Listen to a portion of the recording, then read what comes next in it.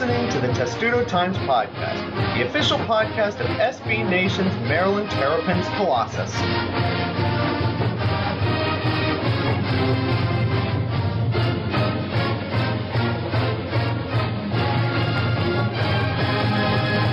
And welcome to episode 43 of the Testudo Times Podcast, the "Aw shucks, basketball season's actually over now" edition. I'm joined by a couple of people. I've decided to use a new recording method while my recording software is still a pile of garbage. Alex Kirshner, our editor, leader of the site, is here. I heard we did really well during the NCAA tournament. There's actually somebody who said to me, I don't remember who it was, he said, we hope Maryland wins because this site, Testudo Times, does the most traffic, and if they win, then they're going to do a lot of traffic, even more than usual. Yeah, it was a successful time from that standpoint, but, the most important thing is that hopefully people enjoyed it, and if they didn't, hopefully we'll do better for them next time. But it was fun to cover. It mixed emotions that it's all over because I enjoyed covering the tournament, but don't mind getting a little bit of relatively downtime. But you didn't actually go to Louisville, did you? I did not. We had Sung Min go, and he was great. He was awesome, but you enjoyed the last couple of rounds of the tournament via hashtag couch journalism. I did. Yeah, I definitely did. I love couch journalism. It is one of the great advancements of the technological society in the 2010s. We're also joined by Ryan Connors, who hasn't really had a chance to put in his good word for the tournament and the end of this Maryland basketball season. So, Ryan, how sad are you that this team is done and Maryland basketball season, one of the most hyped in many years, is over? Well, obviously that part is sad, just the fact that they were so hyped and that, I don't know, going into this season, the idea of covering a team that could have gone that far was pretty exciting, and they still went pretty far. Sweet 16 is still pretty far. I'll echo Alex's statement that it is nice to have a little bit more downtime, but happy and sad. There's no downtime for me. I do this podcast, but now I've picked up with writing for other sites, and we're getting into crazy soccer time and crazy hockey time, so there's never really downtime for me, but for you guys, maybe there's a bit more. So let's talk about this game, even though it's now a week old, the game against Kansas. You predicted, Alex, that Maryland was going to win. The people on Rock Chalk Talk predicted that Maryland was going to win, and Maryland ended up getting blown out. What happened? The things that I thought Maryland would be able to do well didn't really happen. I think they also got some pretty tough officiating breaks, and I actually try to stay away from really criticizing officiating because it's very rare that it actually. You're the only person on Twitter that does that. It didn't impact this one too much. I think Maryland would have lost anyway. But I think the game got away from them faster than it probably should have because of some of the foul trouble that Diamond Stone and Robert Carter found themselves in, and particularly Stone's. Wasn't entirely warranted, so that didn't help them very much. But more than that, they got crushed on the offensive glass again. That wasn't a problem that they were able to solve, and they didn't do the kinds of things off of ball screens. They didn't have the kind of success for getting Miller Trimble free and having him make shots that I expected he'd be able to have. So that was that. I think the real big thing, after watching the way Villanova shut down Perry Ellis and my immediate thought watching that game was, if Diamond Stone was not in foul trouble the entire game, I wonder how different this game might have been. Ryan, would it have been demonstrably different? That's a tough call.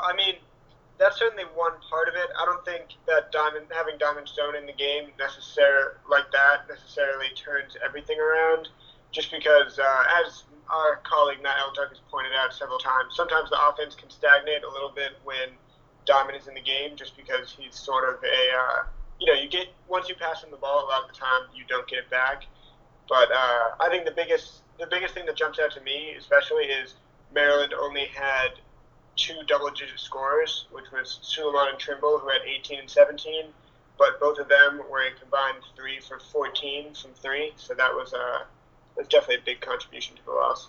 I believe the numbers from the Hawaii games and the Kansas games, they made 6 total threes, I think, if my math is right. I think they were 6 of 43 from 3 or something like that, which is an insanely low number for 2 games. And if it continued, it would have been an unholy, horrible shooting number that, again, we talk a lot about regressing to the mean, and it would have regressed to the mean at some point, but that is a terrible stretch in 2 games. I want to talk, I guess, a bit about the officiating with somebody who doesn't like to talk about the officiating, Alex. It's been bad all NCAA tournament. There were some incredibly sketchy calls in that game. There were sketchy calls in the Elite Eight too. Absolutely, it was mind-boggling how bad the officiating can be sometimes in this tournament. But I think the moment when you knew Maryland was kind of screwed when it came to the officiating was the technical call when Jake Layman was hanging on the rim ostensibly to avoid landing on somebody. I know why that rule exists, but it was still a terrible call then. You kind of had a sense on that night that if the 50-50s aren't going to go Maryland's way, and that's still a 50-50 call about how long you have to hang on the rim before the officials tee you up. If those aren't going your way, then it's probably not going to be your night, and you need it to be your night with the officials when you're going against the number one team in the entire tournament. Oh, sure, you absolutely do. But I think you just said just about everything that could be said about it. And, they got a few breaks that went against them, and that happens sometimes. And I really can't add too much other than when you're playing Kansas, you need those things to kind of break in your direction. They did not break in their direction. Maryland didn't get a lot of help from the 3, 4, and 5 spots. Jake Layman didn't have one of his better games. Robert Carter had a really poor tournament, which is something I think we'll touch on in a bit when we're talking about the makeup of this team next year. And then Diamond Stone got into foul trouble. We actually saw Michael Tchaikovsky for the first time in what felt like ever, which was kind of a surprise. Maryland usually has to have one of the three play really well in order for them to win. They had that against South Dakota State when Jake Layman shot crazy well. Diamond Stone had a pretty good game against Hawaii. Jake Layman had some issues. Robert Carter had issues the entire tournament, but none of them played well against Kansas, and that proved to be a problem. They got no help on offense. They also got no help on interior defense, clearly, on Perry Ellis. The guards can only do so much, right, Ryan? Yeah, I'd say that. I mean, Perry Ellis is obviously a very hard guy to defend, or else he wouldn't be one of the better scorers in college basketball. But, yeah, I mean, I don't know. Like I already said before, I think, if Suleiman and Trimble had great games, which they led the team in points by 10, pretty much each of them. So it's hard to say that they necessarily had a bad game when no one on the team had a great game. But, yeah, I'd say they'll go as far as the guards. They would have gone further if the guards had taken them further. But they scored 18 and 17 points, and no one else scored in double digits. So that's, I don't know. Everyone needed to contribute, and not everyone did. That's absolutely true. And I think what feels most regretful about that game as a Maryland fan is knowing that they were down by 2 at the half, and I didn't think they played particularly well at any moment. And to somehow go down into the half only by 2 against a Kansas team that was in cruise control for most of the season. They hadn't lost a game since January, and I mean, hindsight's 20/20 now when you see what Villanova did to them.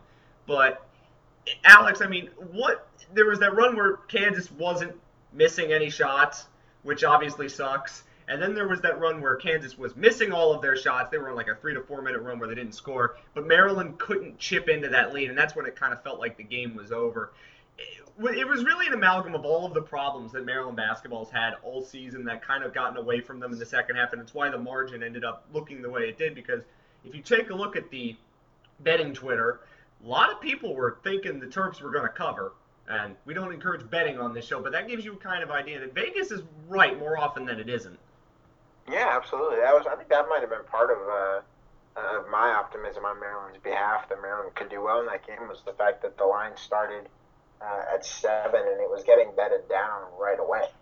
So that definitely didn't do anything to deter thoughts that Maryland might be able to do better than it did. I'd say that. But also, when it's into the second half, I mean, what was the thing that got away from them the most? Because they were not playing great in the first half. And again, when you go down by 2 against a really good team, that says quite a lot when you're not playing well. And Maryland has a tendency to play poorly but never really get blown out. This was a team that did not get blown out of the gym very often. They played poorly, but they found a way to hang around most of the season. This was one of the few times this year where they was like, wow, they were outclassed. But they were only outclassed for like a 5-minute stretch. Yeah, it's true. But I think what happened was just the dam finally broke. And the foul trouble contributed to that. The fact that Perry Ellis can typically only be kept relatively in check for so long. Not that he had a poor first half, because he did make some shots, but he wasn't. I think he started the second half 5 of 5 from the field, and that was when that game sort of became the Perry Ellis game. And we saw in the next round when Kansas played Villanova that there is a way to beat Kansas. You have to control their guards, which Maryland really didn't do very much of. And you have to prevent Ellis from just going nuts. And Maryland was not able to do those things. And Villanova eventually was. And that's why Villanova's in the Final Four this week.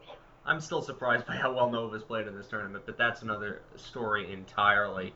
Ryan, of all the players in the three tournament games, Melo Trimble, I mean, he scored in double figures in every game, and he didn't have one of the breakout Melo games from last year, even the North Carolina game, but I don't think.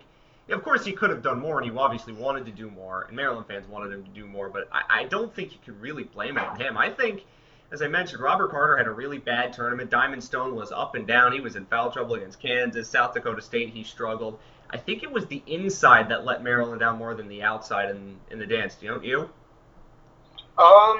Yeah, I guess I'd agree with that. I mean, you would have loved to see in the tournament. I think they would have needed a Diamond Stone kind of just breakout performance where he could really dominate. But again, against a team like Kansas, that's not really going to happen. And against South Dakota State, they're playing really well. So well that it didn't matter for most of the game. And yeah, I guess I'd say they could have used better performance from the big man. And it's unfortunate. Robert Carter was having a solid season until the tournament. And, you know, DeMonte Dodd is still pretty much a defensive player. So, yeah, I think those things are all kind of explainable. But, yeah, it's unfortunate. I quickly want to say, Michael Tchaikovsky played. That was one of the biggest surprises watching that. Him like, oh my God, he's actually playing. I was kind of stunned by that. It was nice to see him again because remember he played a bigger role as a freshman, barely seen this year. Going to play a pretty big role next year, you'd figure. It was nice to see him again, right? I like Michael Tchaikovsky. In the back of my mind, I was thinking this could be like that game against Wisconsin where he shut down Frank Kaminsky and something crazy is going to happen. That obviously didn't happen, but, you know, one can dream, right? Yeah, I'd say so. I think Tchaikovsky's really got to keep an eye on, especially if Diamond Stone leaves, because essentially this season he was just buried on the depth chart. There's just not that much room when you have Diamond Stone and DeMonte Dodd. You got to give both of them minutes, and Tchaikovsky was easily I don't know, I guess you wouldn't say least experienced, but you knew Stone was going to get a lot of minutes, and it was either going to be Dodd or Tchaikovsky, and Dodd had the clear upper hand in that situation. So it's expected that he didn't get that many minutes, and that when he did get minutes, it was because, you know, both players had foul trouble. But I'm encouraged by Tchaikovsky, and I think the more he gets used to the game and the more he almost calms down, because sometimes when he gets the ball a lot, it kind of looks like he's panicking. And I think a little bit more just practice at that in games is definitely going to help him. I wouldn't say panicking. I'd just say overeager, and maybe he's too excited. That sounds better than panicking. Sure, I want to be nice to him. He's going to play a big role next year. So let's shift away from that game and shift to the season in general. I had a lot of time to think about how I'm going to react to this season and how we're going to think about it now. My goal for this team before the year, and I remember saying it on the preview podcast, was they have to make the Sweet 16. That's the bare minimum. But after that, you don't know who you're going to draw. You don't know where you're going to draw them, and you don't know what kind of form the teams are going to be in when you play them. So you really don't know how things are going to play out in that sense. They finally made the Sweet 16. They broke through that glass ceiling that had been above them for 13 years. Yes, they got help by being in a draw with South Dakota State and Hawaii and Cal imploding, but they made it to the Sweet 16, and you can't begrudge them for it because once you get to the Sweet 16, you really never know what's going to happen. Just ask Syracuse. So with that said, I think, Alex, you said this season lies somewhere between a mixture of success and failure. It's in that murky limbo in between. I saw somebody on Twitter describe it as a success, but not an unconditional success. I want you to talk about the way you are going to view this season in the immediate aftermath, because I think the way we think about this team in 5 years is going to be a lot different than the way we view them right now. Well, I don't know, and I think I wrote just about everything that I could say about how I thought it stacked up. It was a year that could have been a lot better than it was, and it probably could have been worse than it was, too. I think that if Maryland hadn't made the Sweet 16, which is some kind of, you know, at least concrete accomplishment, I think it would have been an unqualified failure. And I think that I agree with. I think we'd have all written some pretty mean things about it. You know, I'm a person who likes to focus on the process and not the results of something. And so it kind of runs counter to my instincts and how I evaluate things to say that the season was something of a success just because it had a Sweet 16 berth. But I think that's the right phrase for it, is that it was something of a success. I don't know that I would call it, an unmitigated success or say that it was a season that was what it should have been because, frankly, Maryland didn't level up this year. I mean, the best thing you could have hoped for aside from a Final Four run would have been that Maryland would have, established itself as one of the preeminent programs in the country and really entrenched itself as a team that was back. And not only back, but that had really gone to a height where Maryland basketball hasn't often been, even the year that it won the national championship, where Maryland wasn't generally thought of to be a powerhouse that year, despite some of the good players it had. So that's where Maryland is. It's in the same spot. They haven't made that leap. This year was the best chance they'll have in a long time to make that leap, and they didn't do it. And they lost a lot of games, and they looked pretty bad, and they weren't that good. But at the same time, I know that's a pretty harsh evaluation, but at the same time, they did make a Sweet 16. They do get to hang a banner, and that's something the team hadn't done in 13 years. So you can't, like you said, you can't begrudge them for that, and you can't forget about it either because it's a legitimate thing. All of those things are true, and everything you said I agree with to an extent, but I don't, and I'm usually the fatalistic one, but I don't take a necessarily fatalistic view of this team. I think there are teams who had seasons that were unqualified failures. There are plenty of them you can name. Michigan State. But when you think about this team, yes, there was a lot of hype. But I said before on this podcast that you can't really predict chemistry. And the chemistry for this team was lacking all year. They were missing something. And I finally figured out, after lamenting the loss in the end of the season, I actually figured out what the something was. The something was Dion Wiley, a piece that Maryland didn't have, a player that they needed off the bench, and they never had it. And there's going to be a lot of revisionist history, what if. But the biggest what-if question about this season is going to be what if Maryland had Dion Wiley healthy? I'm still wondering whether this team would have been better. I think it would have been better. I don't know how much better it would have been, but it would have been better. And I would be more in line to think more negatively if Maryland was eliminated in the Sweet 16 and played the way they did without with Dion Wiley in the lineup. Check that. Ryan, am I off base in thinking that?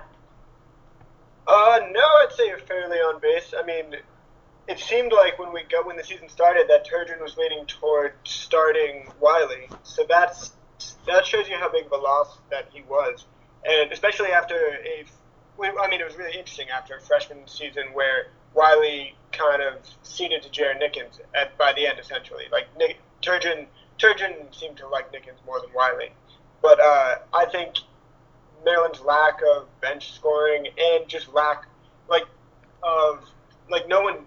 so many times no one would be able to drive to the hoop, and I don't know how good Wiley would have been at that necessarily, but I guess we'll never know until next season. But yeah, I think he's a huge loss that definitely would have affected Maryland. I don't know how much better they would have been, but I think it's safe to say it would have been technically better. Alex, I know you probably aren't interested in revisionist histories like this, but Dion Wiley was going to play a big role for this team before he got injured and was out for the season, and we saw in spurts last year what he can do. Would he have made this big of a difference? Because I think he would have made a tangible difference on this team in certain games. Now, as I said, I don't know how much of a difference it would have been. I don't know if it would have meant going further in the tournament. Again, hindsight's 20/20. We'll never know, and the hindsight's going to get even worse after next season when hopefully Dion Wiley plays and plays well. But What do you think? Do you think that it would have changed all that much? Because I think there would have been something about this team that would have changed. I think it might have changed a little bit. I don't think they'd still be playing. I don't necessarily think that either, but with him, do they lose to Minnesota? With him, do they lose some of the games the way they lose them? If you look at the games they lost, they lost, I think, 3 games that were pretty close. They lost at Michigan by 3. They lost at Minnesota by 5 or 6, I think by 5. They lost at Purdue by 4, and then in the Big Ten tournament, they lost to Michigan State by a field goal, by 3. So you look at a couple of games, yeah, I think it's fair to say that maybe 1 or 2 of them would have swung. I don't think Maryland would have been seeded differently in the tournament unless they had beaten Michigan State, which, frankly, Dion Wiley wasn't going to be the guy with the ball in his hands at the end of that game. It's always fun to think, if they had this guy, what could have been. I think he would have been a nice piece, but no, I don't think that Maryland would have been drastically different. I think that they would have. Because Maryland's offense still would have been a wreck in the half court. Maybe, but I think Dion Wiley would have added an element that they didn't have. Whether that would have again demonstrably changed things. It would have added one of something they already did have, which was a good perimeter defending shooting guard. You can tell. You can blame Mark Turgeon for a lot of things. He likes players of a certain type. Yeah. Whatever that was. I think they would have possibly been a 4 if they hadn't lost to Minnesota. But again, neither here nor I was getting into an argument with somebody after the end of that game on Twitter about that very subject. But bracketology again, hindsight's 2020, and many teams in college basketball seasons end up a failure because they don't win the national championship. 3 teams this weekend are going to have their seasons end in failure because they didn't win the national championship, even though one of them did not expect to be there. And I still think people will say their season's a success, but they'll be now annoyed that they couldn't win the national championship. Syracuse making the Final Four is still one of the most inexplicable tournament runs I've ever seen, but that's neither here nor there. So, Ryan, I never asked you, is this season a success, a failure, somewhere in between? Black and whites aren't a lot of fun to describe. Maryland Twitter likes to overreact to things. Is this season success, failure? Where does it fall for you? That's interesting. I think, team makes a Sweet 16. It's hard to call a season a failure. I think, as everyone else has said, the Maryland they still did not live up to the hype this season. They essentially had, I guess the super team might be overstating it a little bit, but at the beginning of the season, I mean, ESPN had them number 1 in the nation. They pretty much were the team with like almost all of the best players, which you would think would add up to being the best team. Obviously, it's not that simple, and it never is. If you notice any super teams in air. I'm going to mention one of them right now. It's a soccer reference. You go for it. Real Madrid's Galacticos. Claude Makelele was a very great defensive midfielder. He was sold on the cheap because our old friend Florentino Perez doesn't like defensive-minded players. Once he sold him, the team was out of whack. The Galacticos process, where they bought every single big star in the world, eventually failed. And somehow Florentino Perez is doing it again, and it's failing again for the same exact reasons. Super teams and teams with all of the talent don't necessarily win because of chemistry. And actually, thank you, Ryan, for getting to that. I want to get to that point of chemistry. Alex, I don't know how much we've talked about it on this show. I've talked about it here. I don't know if I've done it with you. But there was something that was never quite right about the chemistry. There was a lot of, maybe because the players were kind of samey in their styles and what they did well. They didn't have a slasher at the guard position, etc., etc. Does this come down to just a simple say where you have 5 incredibly talented players and they all were the starters, but they just didn't quite fit together? Yeah, to a degree. I think Mark Turgeon has demonstrated over a couple of years now that he's not great at coaching an offense that has 2 post players on the court at the same time.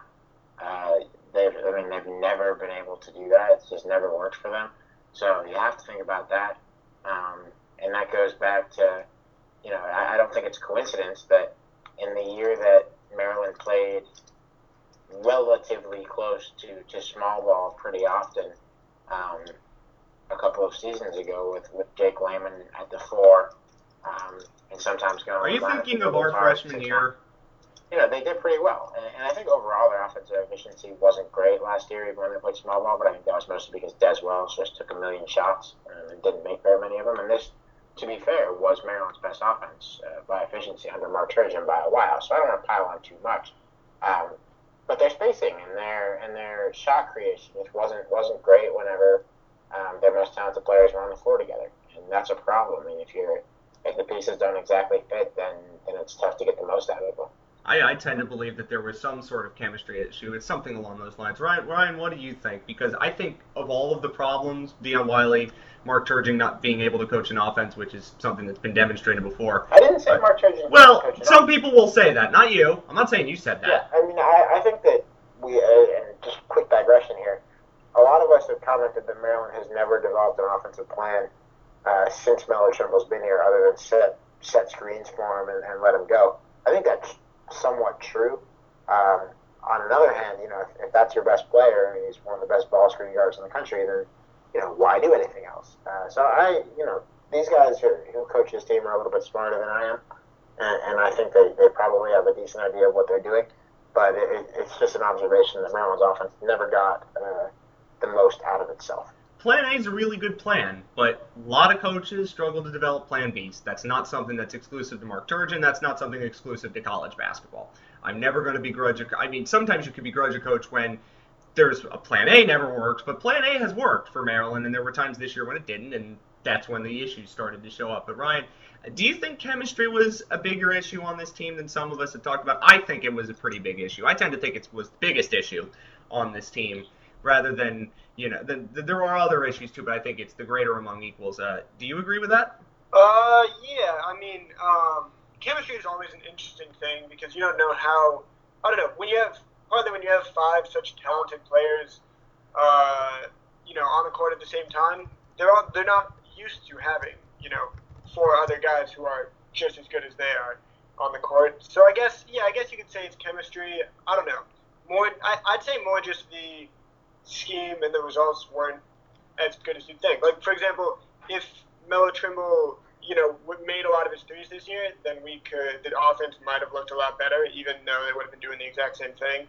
I thought personally they should have probably run the Diamond Stone Melo Trimble pick and roll seemed to work a lot at points in the season, but they got away from that. I guess I don't know. Chemistry is a weird thing to define to me. It is always a weird thing to define. And of course, the definition of insanity is doing the same thing over and over again and expecting a different result. But anyway, let's move on now to next season, because next season is going to be a very interesting one in College Park. We're going to see a Maryland basketball team under Mark Turgeon that we haven't seen in a while, but a lot of that has to do with the NBA decisions of Melo Trimble, Robert Carter, and Diamond Stone. There's a long way to go before we're going to know the answer, because now players can declare for the draft but not be bound to go to the draft. They can go to the combine, get a grade, before they actually have to legally declare and hire an agent, which binds them to the draft for good. Normally, we'd be hearing about these decisions in April, but now we have to wait until May, which means 2 more months of speculation for us, which is a lot of fun. If they all don't come back, and I tend to think that's not going to happen, I think one of them will. Alex, looking at what Maryland has next year, it's going to be interesting, to say the least, to see how the pieces fit together. They're going to have a very different backcourt. The front court's also going to look pretty different because Diamond Stone and Jake Layman and Robert Carter wouldn't be there. But I think there's 8 players that are firmly committed to Maryland right now that are going to see time, that are either under scholarship or have just committed. So talk about that for a second. It's really hard to predict. I mean, right now, let's assume for the sake of planning that they all leave, which I tend to agree probably won't be the case. But let's say they all did go, then what you'd have is, barring any transfers, because another thing. Well, I'm saying that this is probably a close to useless exercise. We'll do it for the. We have to fill time on this podcast. Come on. It'll be Anthony Cowan and Jalen Brantley at point guard, Kevin Herter, Jared Nickens, and Deion Wiley at shooting guard. Micah Thomas, the freshman, 3-star, recent recruit, recent commit at small forward. At power forward and center, it'd be a mix of Even Bender, DeMonte Dodd, and Michael Tchaikovsky. And that's, you could remark that is not a very strong front court, and you could be right. So that's going to be something that they'll have to work on. Probably, unless both Carter and Stone both come back, it wouldn't surprise me at all if they look for a grad transfer forward, because they're going to need somebody. I would absolutely agree with that, but I want to now get to the question of who is most likely to return. I think that backcourt could be very interesting even without Melo Trimble. But Ryan, in terms of who's going to return, Maryland still, if you look at all the NBA draft projections, has like 5 players projected to be picked, which is great. But not all of them will be picked particularly highly. Of the 3 that are in this position, I think the one that's most likely to leave is Diamond Stone. My reasoning for that is, we know the NBA is transitioning away from big centers. Diamond Stone is 7 foot, he's a big center, and he's going to get very few chances to make his money. I don't know what he's going to have left to prove in College Park. He definitely has to improve his game, but I think NBA scouts are still going to drool over somebody who's 7 foot and can do the things he's done, especially after his dramatic improvement throughout the season. I still remember the Georgetown game where he was terrible, and he was a lot better towards the end of the season. So I think Diamond Stone is still the most likely to leave. Who do you think of the 3 is most likely to leave? I would say probably Diamond as well. I think personally he could gain a lot from staying. I do too, but I don't think that's going to factor. Defense and especially rebounding. But he came in. It's very possible he came in really thinking he was going to be one and done, and he's still projected to be a first-round pick. So maybe he goes anyway. And Trimble on Draft Express just went to the second round, so that. Who knows how accurate that'll end up being or what effect that'll have on him, but I think that's certainly interesting. It's really interesting. I think Robert Carter, with the way his tournament ended, I think that kind of I thought he was going to be more leaning towards saying this is just me speculating wildly because that's what we do. But I thought before the NCAA tournament that he was probably going to come back. Now, after the tournament, I'm more sure than ever that he's going to come back.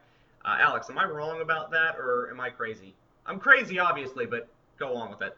I don't think you're crazy, but I think it's a long way from him deciding to stay. I mean, the thing to remember about Robert Carter is that he's now been in college for 4 years, and I don't know. We think of these things in a vacuum sometimes. About Carter, the basketball player, and oh, great! It sounds great for him to come back as, I believe, approaching a 23-year-old college player, which is pretty ancient by current draft prospect standards. But Perry Ellis played with Mark Turgeon at Kansas. But if he comes back to College Park and has a year that's anything less than amazing, and then is 23 years old, and NBA teams think, he's been in the program for 5 years now, 3 years at Maryland with all of its player development and Kyle Tarp coaching strength to get these guys stronger. It doesn't make a lot of sense for a team to pick him if he doesn't have a good year next year. So he has a lot to lose by coming back if he doesn't have an absolutely amazing year that really boosts his stock. So if I were Robert Carter and I got advice that I'd be drafted at all, and I'd been in college for 4 years, I would think I would leave without thinking too hard about it. But will he be drafted at all is the question, and that's not necessarily one that we can answer, and I don't know if he's going to, and I have no NBA knowledge on that. Have to see how he does if he gets an invitation to the combine and just how he works out for teams throughout the summer. It's going to be May. He has to decide by May. He has until the 25th of May to make a decision. Yeah. About a couple weeks more than that to work out if he decides to stay in. That's true. So let's get to the Melo thing because I think this is the fascinating one. He was first round pick at the start of the year. He's had gone through rough stretches, and now end of first, late second maybe for him right now. He's going to be a junior. It's so interesting because we've seen the late bloomers this year in college basketball, namely Buddy Hield, and everybody's drooling over Buddy Hield right now. NBA scouts are, at least, if you listen to them. So the Melo thing is very, very interesting. Again, we're never in the mind of somebody as a college student. We make rash decisions. We've all done it. I have no idea where this one's going to go. And I don't know if it's the most important. It's Melo Trimble coming back would be amazing. But it's the one I'm least certain about from a pure basketball sense. Not necessarily from a practical sense, Alex, you were talking about with Robert Carter.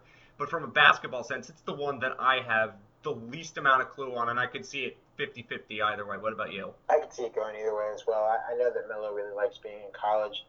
I know that he's got people who legitimately very much care about him, giving him advice. I know that'll include Mark Turgeon, who just absolutely adores the kid. I'm sure his mom and Joe Wooten, his high school coach.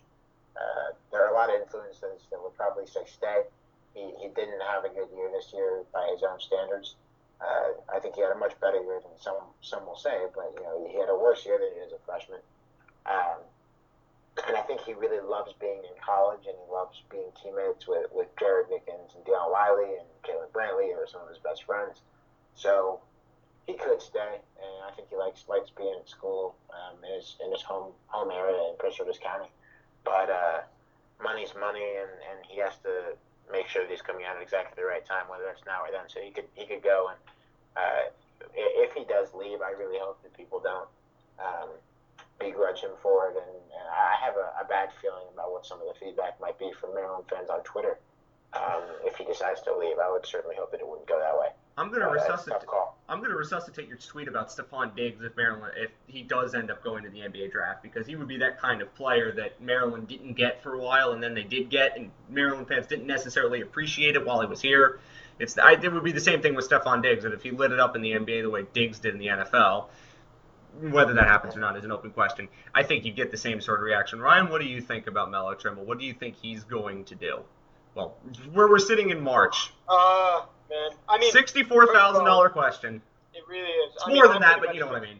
I'm pretty much 50-50 like you guys. I think he definitely doesn't know right now, because Carter, and Stone are all going to get a lot of information from all sorts of sources, from NBA guys, from all of their close confidants and friends, and that's I I really don't know. I think he's so 50-50. I guess if I had to think right now, I think personally he's probably gonna head out and go to the NBA. But it's so unclear.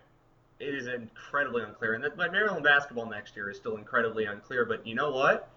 The entirety of the Big Ten is incredibly unclear because have you seen how many players are transferring out of the Big Ten?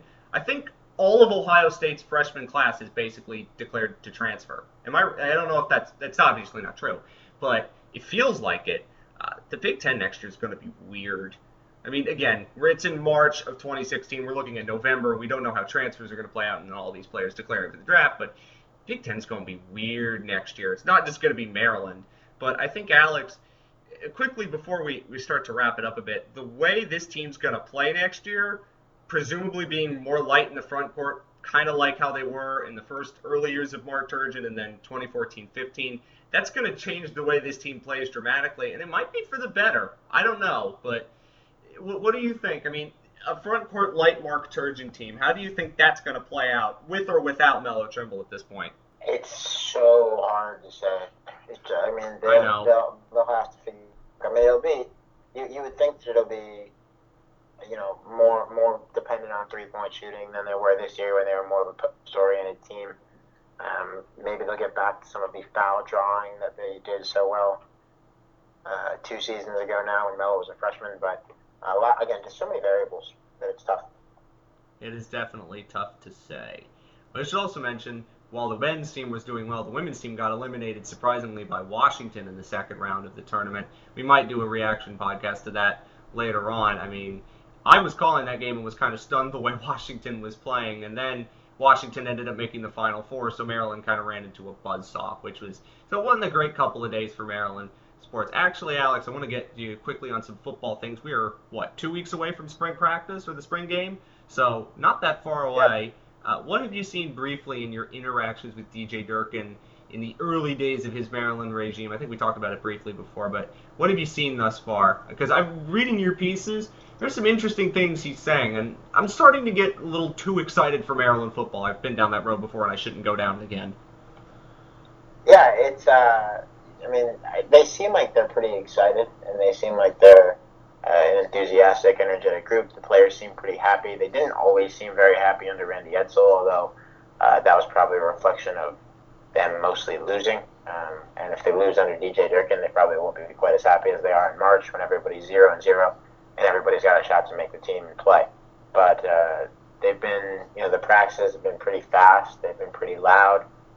They're blasting music the whole time and getting along, it seems, pretty well. Perry Hills had a really nice deep throw yesterday. DJ Moore, which was encouraging to see because he hasn't done a lot of that in his career. Drills were still going on. Perry sprints down, 50 yards down the end zone to congratulate him. Coaches are yelling at him, get back under center, and he sprints back, takes another snap, and throws another pass. So stuff like that, it's fun. It's not complete, it's not a complete game simulation, even though that was 11-on-11. But they've been interesting so far. Any player you wanted to stand out? I thought the running back comment I saw from a couple of days ago was interesting. And for the first time, Maryland might play more running backs than they play quarterbacks, which is going to be nice. Yeah, could be nice. That's a stunning development in the history of Maryland football, because I think in every one of my years at this school, they've played more quarterbacks than they've played running backs, which is bad. That shows you where Maryland's college football has been. I think that should be time to end. I actually do want to update the Testudo Times Bracket Challenge standings.